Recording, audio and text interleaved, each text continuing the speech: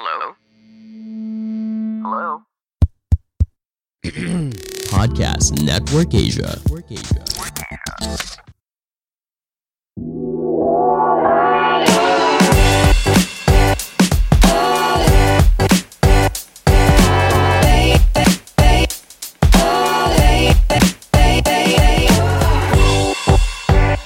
Hello and welcome to another episode of the Class Clown Podcast. We are back at it. My editor did not like me screaming into the mic. My name is Sheena Liao, taking you on the second half of season number 3 of the podcast. Bakit ako nawala? Why did I disappear for so long? Well, I promise I will tell you all about it. I have so much going on in my life, maybe even enough for one of my after-school specials. But before we get into that, let's get into this with my guest for this week, Mr. Jesse Appell. Jesse has one of the most interesting backgrounds out there. He is a white American based out of Beijing, China. So China isn't the most conducive place I was not the most conducive place. It has changed things for comedy. But after many, many years, our guy Jesse here has built one hell of a career for himself in Chinese stand-up and Chinese crosstalk comedy. What is Chinese crosstalk comedy? We will learn all about it on this episode. Because I'm such a nerd for comedy that I want to learn about different styles of comedy. You know, whether it be traditional Chinese comedy, you know, that Japanese kabuki style that they do over there, or even the Filipino okray style of comedy. Each form of comedy is endemic to a place and reflective of its culture and its people. And this conversation I have with Jesse is just very synonymous of that. It's a great representation of that. So I hope, first of all, you don't mind me using big words, but also you enjoy my conversation with Jesse Appell.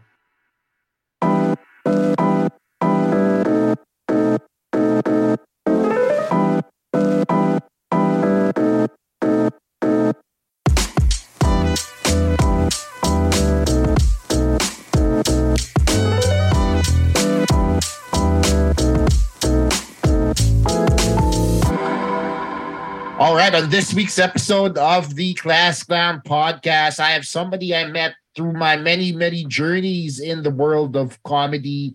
He is a stand-up comedian I first met in China, of all places, as well as a tea expert. Let's bring on Jesse Appell on the Class Clown Podcast. Hey, Jesse.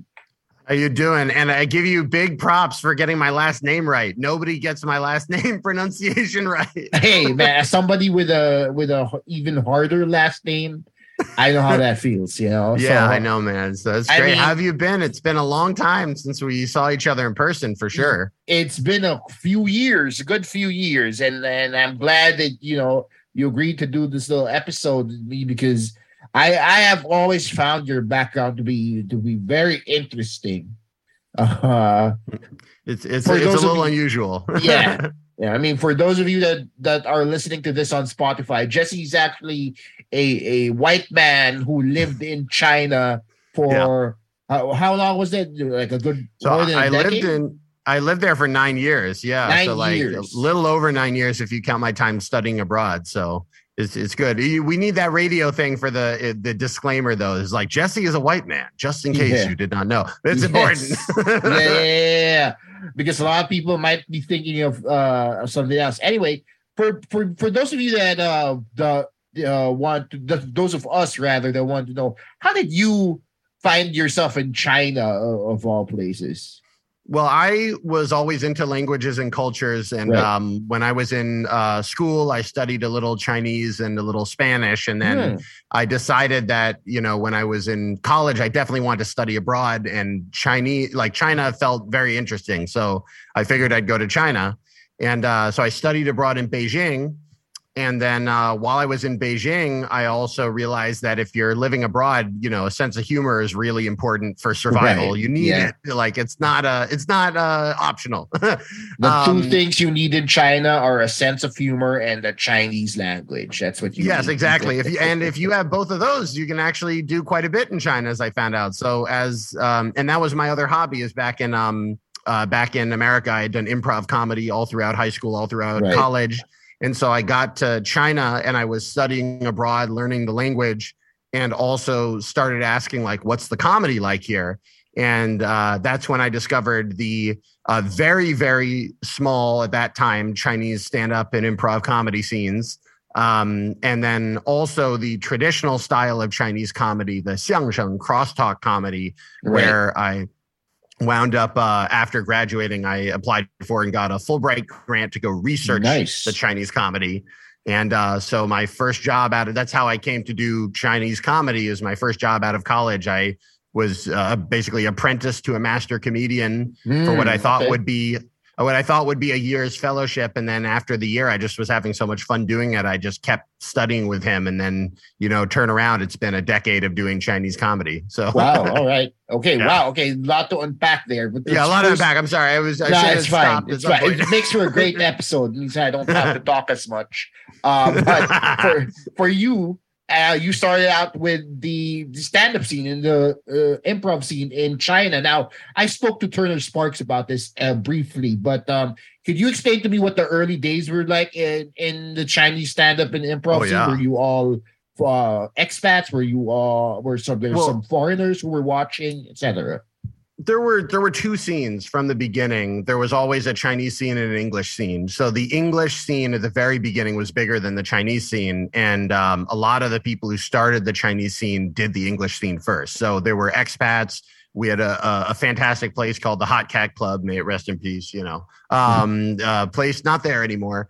Right. But we would do these shows and it was a great place for people from all around the world to be able to come and talk about life in China and just what was going on. And it was a ton of fun.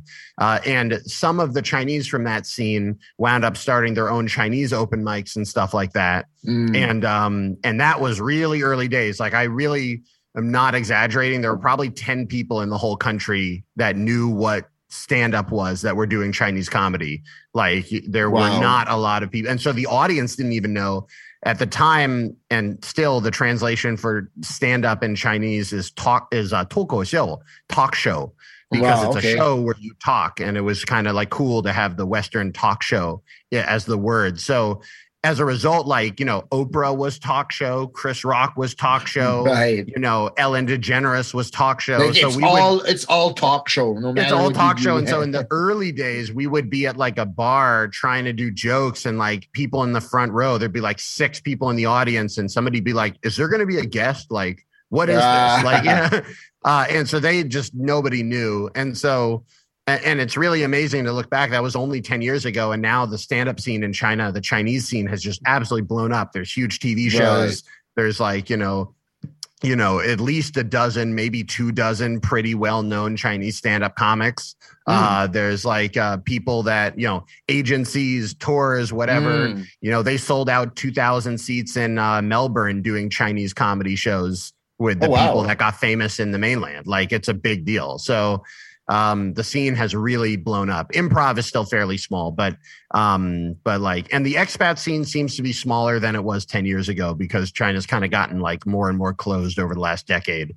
And so fewer expats live in Beijing now, and like there's less room to do expat-y stuff than there was 10 years ago, unfortunately. But it was a hoot being at the beginning of the scene. I had a ton of fun. Every day was fun. Right. No, as somebody who does stand up in a place where stand up isn't actually as accepted or as well known. I completely understand, because when we were starting out here in the Philippines, our stand-up scene had to go up with what Filipinos know of stand-up, and that was more a burlesque show than anything else, right? I remember you told me a little bit about this. It was fascinating. It was like it was almost like you had to work as part of a variety show, right? There'd be other acts, right? Right. Usually what would happen in the early days of Philippine stand-up comedy, we would go in between bands, or sometimes we'd crash other people's open mics, because that's more in our lane than say the traditional stand-up comedy here, which we've done, of course. But then, end of the day, it's still like completely different world. So, I guess like China, we too have gotten so huge over the past few months because of people like Joe Coy who drop by and do Netflix specials here. So at least we're at least in some way or fashion, we're still on the map here doing our thing. But again, the reason I only bring this up is because you mentioned something early on about traditional Chinese comedy, which is like, as a comedy nerd myself, I like knowing about different kinds of comedy as well. So can you talk about that a bit? Sure. I mean, I love this stuff. I had no idea this existed before I went to China. And then if you like take a cab ride in Beijing, a lot of the Beijing cabbies will be listening to stuff, and then people are laughing. And I would ask them, like, what is this? And they're, oh, that's xiangsheng. That's crosstalk. I'm like, what is crosstalk? And it's basically, it's a comedy style where you have it's like a joker and a straight man. And they have like a pre-written comedy dialogue that they go back and forth. So they kind of have like a conversation with each other that's set up to be funny. But also there's no fourth wall because it's comedy. So like if the audience sneezes or whatever, you work that into the bit. Or like, if you want to make fun of somebody in the audience or somebody's heckling or whatever, that's always like fair game. And so it's not like a sketch or anything else. It's not really a sketch. Like a sketch, you play characters. In crosstalk, you actually play crosstalk performers. It's a little bit meta. Like, if we were on stage together, I'd be like, hey, everybody, I'm Jesse. I'm a xiangsheng performer, and I'm going to be doing this comedy routine for you tonight, which is a little bit on the nose, but it kind of sets up this interesting relationship with the audience, where it's like in stand-up, it's just you. Like, I'm Jesse. There is no other anything. Right. In xiangsheng, I play a comedian. So it's almost like there's a little bit more of a wall between you and the audience, but that allows you, ironically, in a culture like China, where like truly opening yourself up is really worrying to everybody. Right. It allows you to kind of really open yourself up, but you always have this deniability of like, no, I didn't say that thing or that politically sensitive thing. I'm playing a character of a comedian who said that thing. So there's like a facade almost. Yeah, but the facade is very thin though. You're basically yourself. It's like a comedian. Like can anyone really pull off any comedy that they can't do? So basically it's a two-person thing. You have a joker and a straight man. You go back and forth, and timing is very important. They have it's all taught master to students. So for the last like 200 years, there's actually like a family tree where this master took that student, and that student took that student, and people actually, once you join into that, it really is like a family. Like, you have new uncles and parents and aunties and stuff like that. And so even in Los Angeles, of all the things I was expecting, I was surprised. I had somebody contacted me through a friend of a friend, and they sent me a message, and they're like, do you know who I am? I'm like, I don't know who you are. And she was like, I am your comedy master's comedy partner's granddaughter. And I was like, okay. And she's like, come over to my house for dinner. Like, let auntie. Oh, wow. That's intense. Okay. Yeah. It's really a family. They're like, you're in the family if you've apprenticed, and everybody knows who has apprenticed and hasn't. So it's that community element is really cool. It also means that there's these traditional comedy pieces that are passed down from generation to generation. So like some of the routines I learned were like over 100 years old. Okay. So So you like take the old traditional routine, but then because it's comedy, you have to like update it for today and you have to make it fit you. Right. So like a lot of the fun of doing the traditional Chinese comedy is like, on one hand, it feels really old, which is cool because it is old. Right. But on the other hand, like comedy isn't funny if it's old. So like, you know, how do you do this comedy that's both new and old? How to keep it fresh. Yeah. Yeah. And as the one white guy, you know, how do you do that as the white guy, which is also a level of difference that I had to deal with. That I mean, you're juggling a lot of different balls here while you do this. You are a foreigner. You are you're also the comedian. You're also trying to keep up to date with this centuries old tradition that they have. So I'm really curious because this strikes me as something that's very scholarly, wherein like when in the stand-up that we do, you just go up on stage and random open mic and then boom, right after a few open mics, you're already a comedian. This, however, seems very different. So all of the Chinese stand-ups in the beginning, this is what they were confused about because like I would say like they're like, they would be like, what do you need to do to become a stand-up comedian? I'm like, do a bunch of mics. And they're like, but when do you become a stand-up? Because they're thinking of like, there are teachers, there's apprenticeship, there's like a way to do it. Right. And I'm like, you know, like you can listen to some old great comedians. Don't copy their jokes though. Don't take their traditional jokes and do them again. That's not going to work. But like you could do that or not.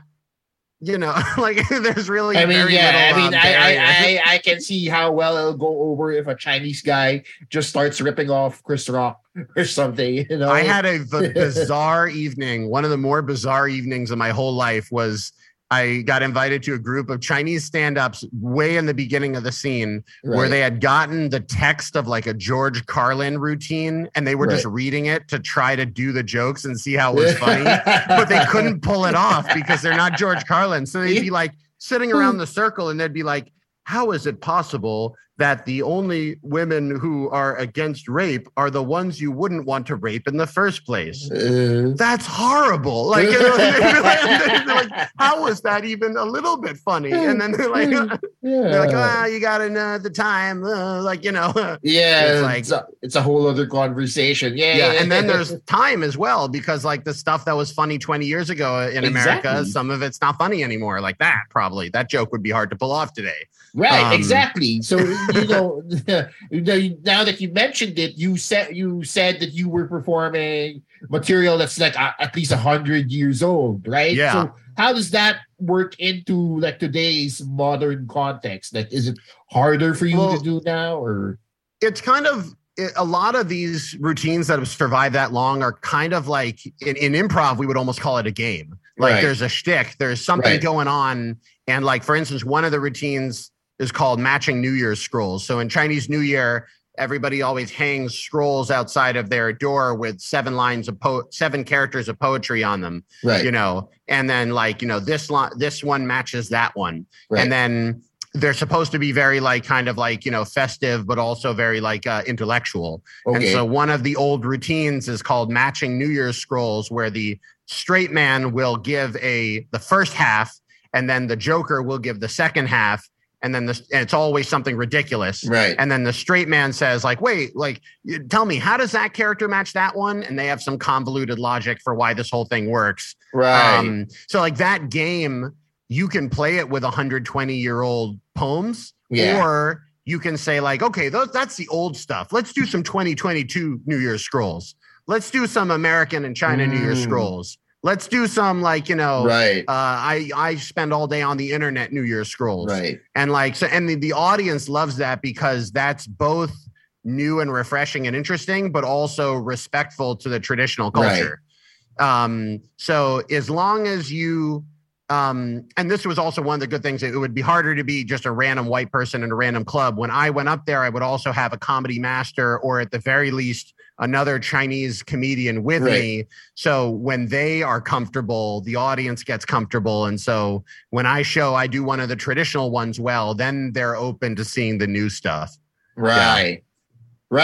So I'm assuming this is the more popular form of comedy in China. Like this is the big thing there, right? Well, it's almost, I mean, stand-up has grown so much that arguably you could say that stand-up really has surpassed the traditional style now in the last couple of years. Like the traditional style is, it's real. Like in America, like we have like some old comedy styles like vaudeville, which is the comedy style is very similar to vaudeville, like the, two people on stage, but no one really does vaudeville anymore. Like there's no club where you can go to see it. In China, there are clubs where you can go to see real crosstalk, like traditional comedy shows. But there's one kind of brand, I guess you would say it, that's like run by one of the top comedians, Guo Degang. Like his brand of like crosstalk is like overwhelmingly the biggest in the market. They must have 90% of the market. So like they have been very successful at adapting to the internet age and like making the performers celebrities and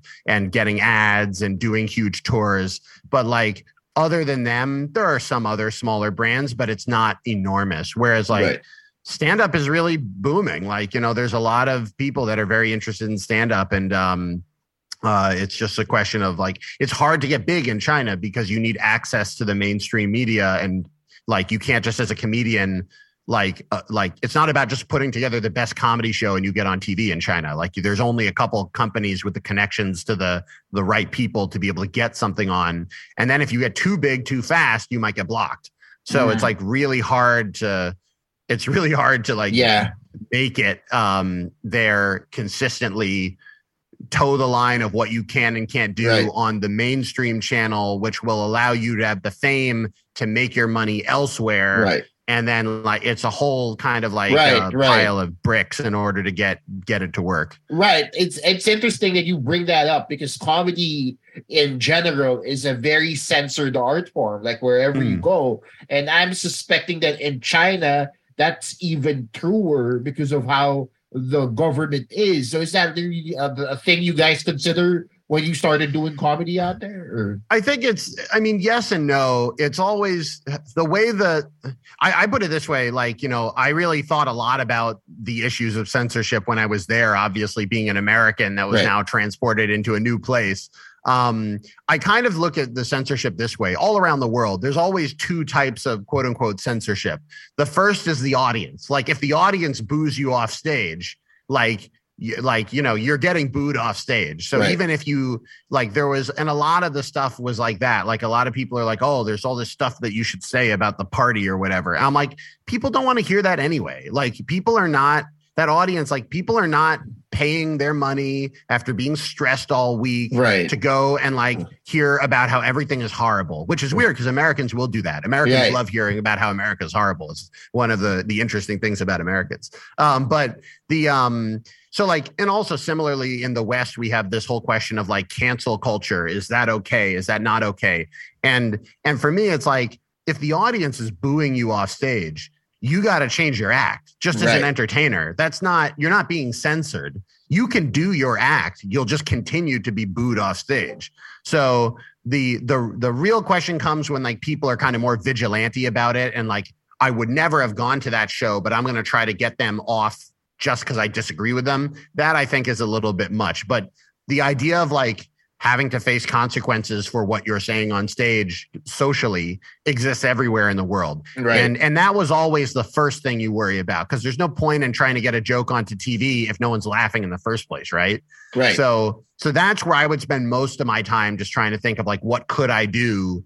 Just what would the audience be okay with me doing? And that's partially what's funny. And that's also partially like a racial or cultural element, because I'm sure there was a lot of stuff that people could say about China if they're Chinese, but I'm not Chinese, so I can't say those things.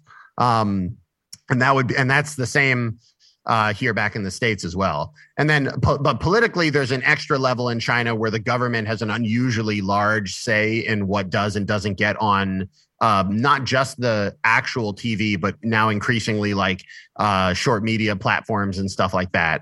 And so for that, the problem is very rarely that stuff gets blocked. The problem is just stuff that would go in bad directions doesn't wind up existing. So it's like, if you wanted to make a really hard hitting Daily Show style show, you're not going to find any funders. because they're going to be like, the better you get at this, the less chances has of airing. Right. So that show just never winds up existing. Right. It's not like it got blocked. It just like the environment is not healthy. It just filters it out. Yeah. Yeah. The soil is not going to grow that type of plant, you know, Right. So, and that is a little bit sad because like, I know a lot of really funny comedians in China that, you know, in America, they'll say like, well, Chinese comedy, well, it must be horrible. And I'm like, you don't know these guys. They'd be really funny if they had a little bit more opportunity and they have a little bit more leeway. Right. But, you know, the reality is a reality. So, right. You know, people are always a little careful about that. But I'd say for my style, it's not a huge problem personally, because I'm not looking to cause problems anyway. Yeah. Like, even in my comedy in the States, it's like, you know, like the whole point of being a comedian, I thought, was I get to enjoy my life and not think about like all the horrible things in the world nonstop. Yeah, you're one of the rare breeds of comedians that brings optimism on stage. I know, it's weird. I'm like, it's been a little bit of a conflict, like a crisis for me here, because I recently moved to LA. Right. And I've been starting to do English comedy here. Right. And I'm like, I'm like counting on one hand how many jokes I've heard that are not about everything being horrible or about racism. Right. It's like there's nothing left. And I'm like, who is doing comedy that's not about race or America or the world being horrible? Right.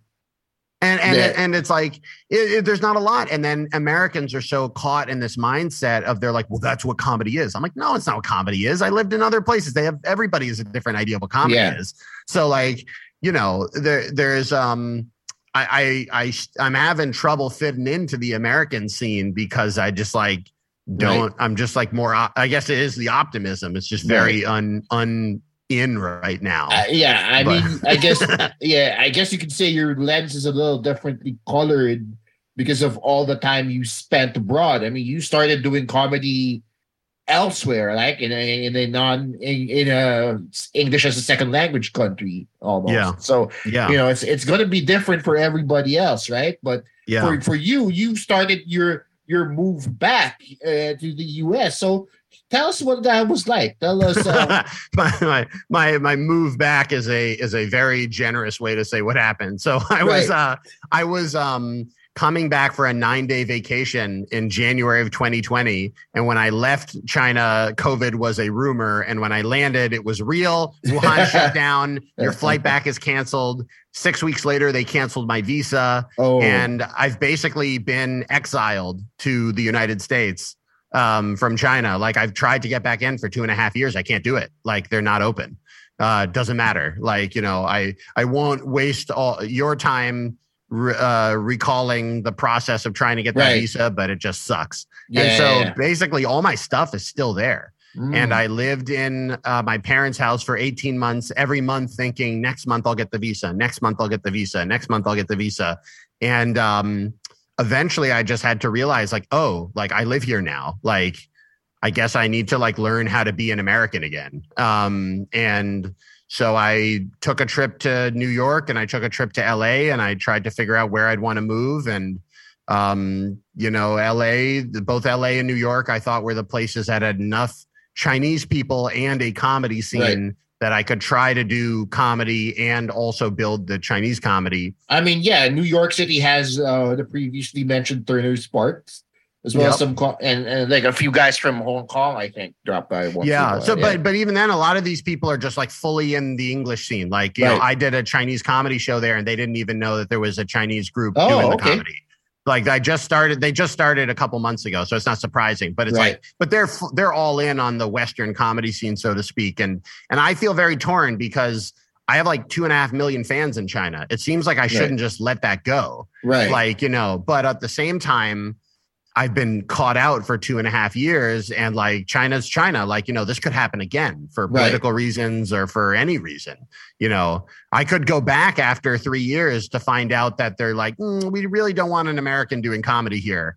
Okay, well, you know, they're in charge of all the keys, you know, there's not too much I can do about that then. So at the end of the day, you're still just a visitor to their country. I'm still a visitor, and it's not an immigrant culture. So like they have no notion of an immigrant. Like I can work there, but I can't become Chinese or anything like that on paper or in practice. Right. So I'm kind of like torn between like, should I, I can't give up on the Chinese thing. And I think it's really important, especially with like, China is a horrible, like China is like a horrible, they're so bad at explaining China to non-Chinese people. Right. Like China's reputation abroad is like way worse than it actually is. Yeah. Should be. Yeah. Like, and a lot of that is because they're just really bad at sharing their own culture to other people. And again, politically, it's not that their skills are bad. Yeah. They're in a bad system to be able to do it. Because they always have to think about what they're saying domestically first before they say anything internationally. So I always keep thinking like, it's really important, I think, for people outside of China to know what it's like living in China, and comedy is perfect for that.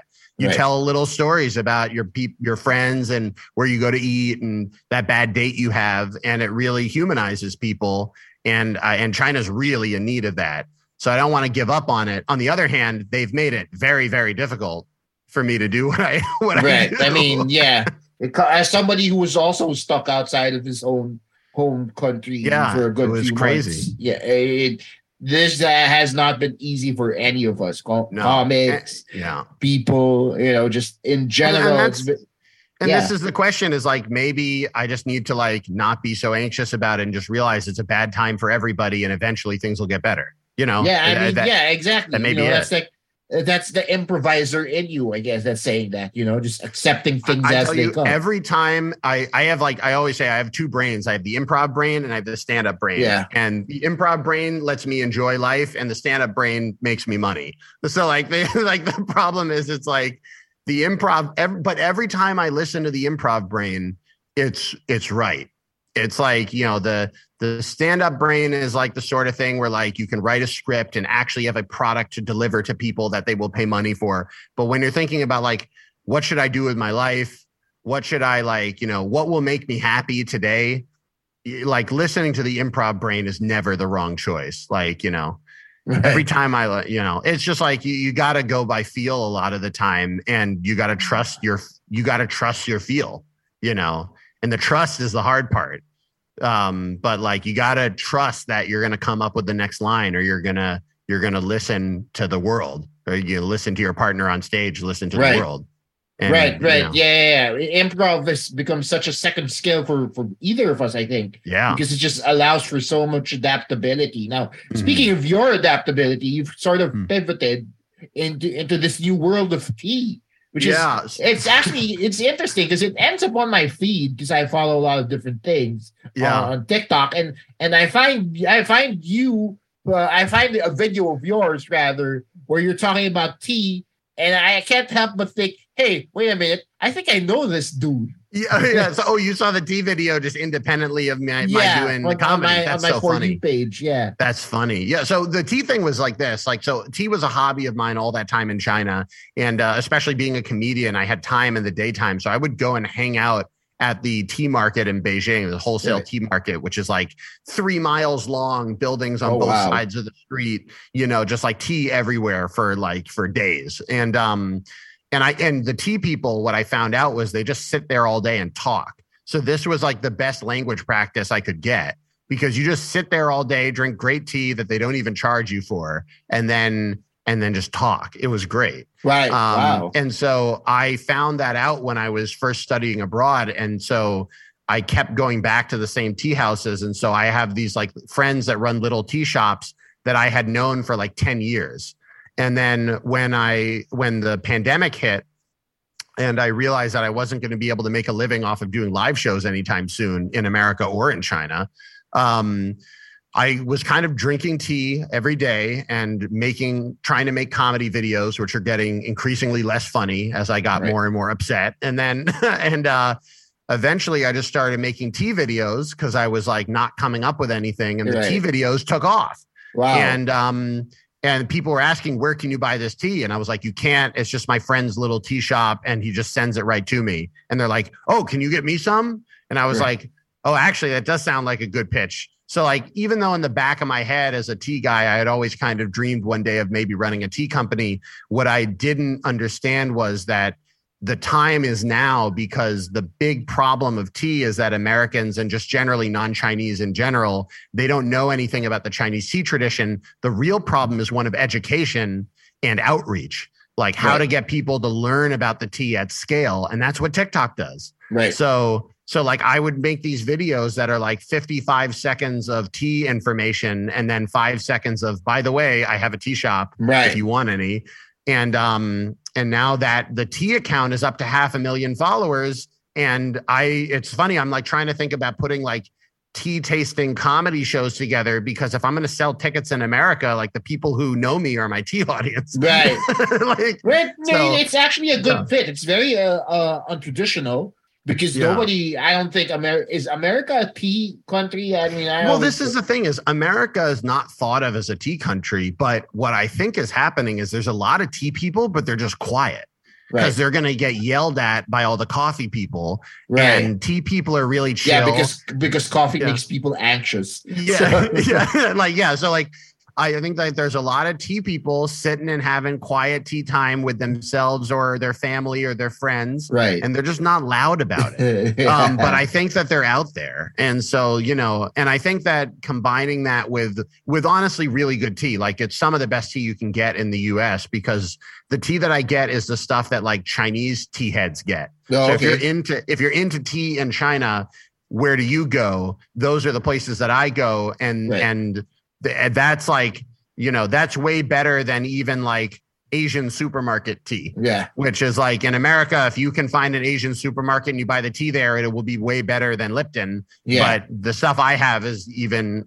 quite a bit step up from that. So so the tea shop is really blown up, and it's like it's taking up a lot of my time, which is a good thing because it's working. Yeah. My and it's actually given me a huge like change of mind, because like before I was really nervous because I had to get back to China because I had no income. And now I'm like, well, let's see. What do I want to do in China? What do I want to do here? I have a little bit more leeway because the tea shop is selling tea and I have some income, and it's like I can afford to pay my rent and food off of the tea, and the clock is no longer like counting down until I have to get a real job, Right. I mean, I feel like the real job world that we used to live in isn't even around anymore. Like people are just have pivoted into little businesses or like putting themselves out there, because that's the kind of thing you realize you need to do after the pandemic, right?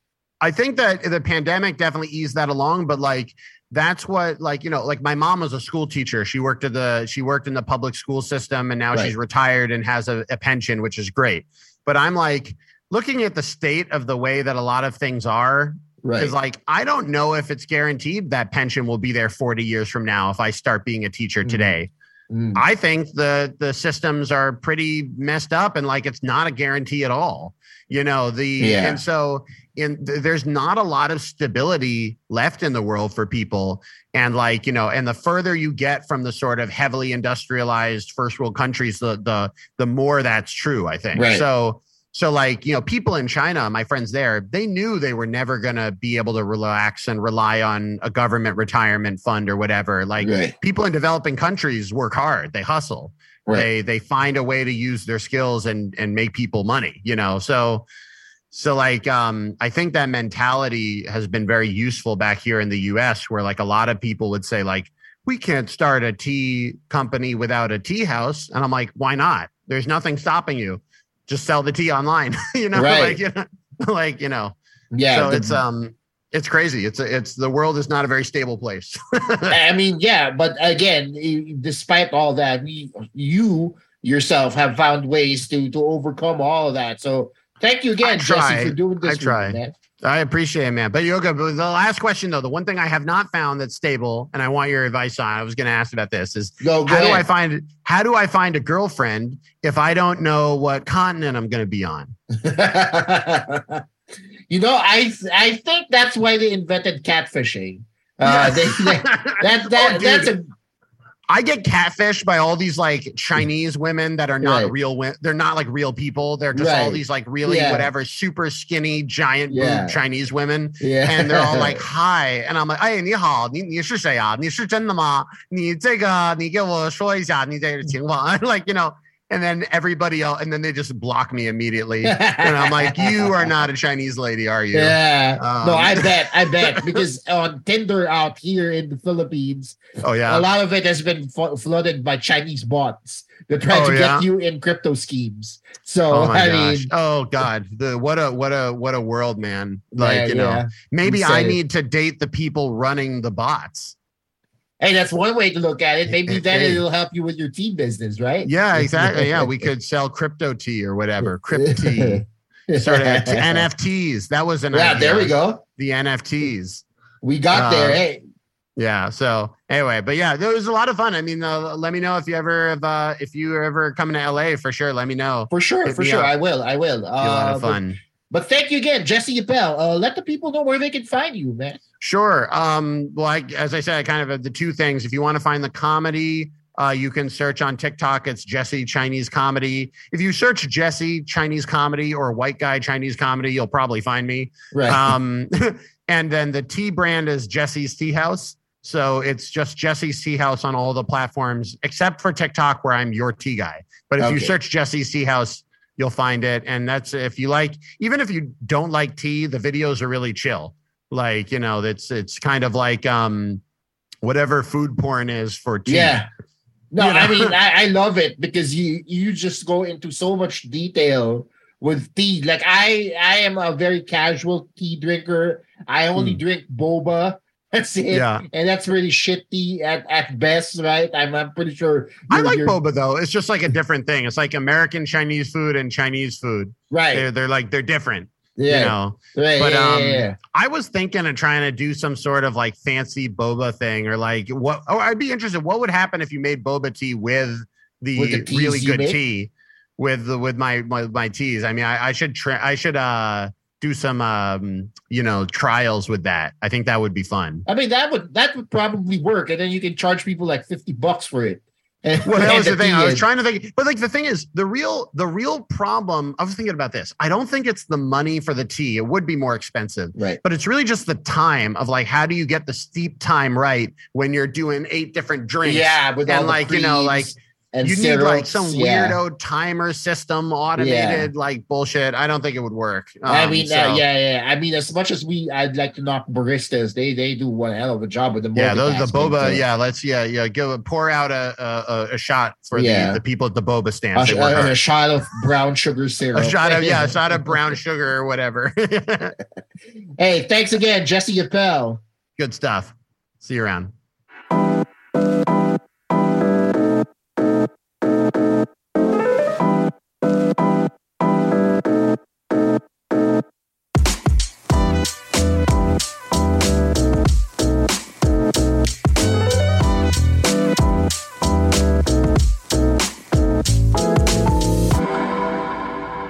And that does it for this week's episode of the Class Clown Podcast. I'd like to thank my guest for this episode, Jesse Appell. I'd also want to give a special shout out to the people at Mambo Manila, which is a Cebu lechon company that sent me food a while back. Thank you so much to Joey and the rest of at Mambo Manila. Mambo.mnl on Instagram. Kung gusto nyo ng masarap na lechon, if you want your pork fixings, check them out on Instagram at Mambo Manila. And check me out as I do my first hour special. That is right. More details on that as the weeks progress. But I am doing my first 1 hour special, August 26th. That is a Friday, 8 p.m. Cinema 76 QC. Tickets at 500 pesos. It'll be me. It will be Doc Ramon Cabuchan opening for me. And it will be other surprise guests. Who will those guests be? Well, it is a surprise. And you have to go there and find out. So again, August 26, 8 p.m. Cinema 76 QC. And that does it for me. on the Class Clown podcast. Again, for all the links that I talked about, check out my link tree. It's in the description below. But until next time, this has been a Podcast Network Asia production, powered, of course, by Podmetrics. My name is Chino Leal. Goodbye.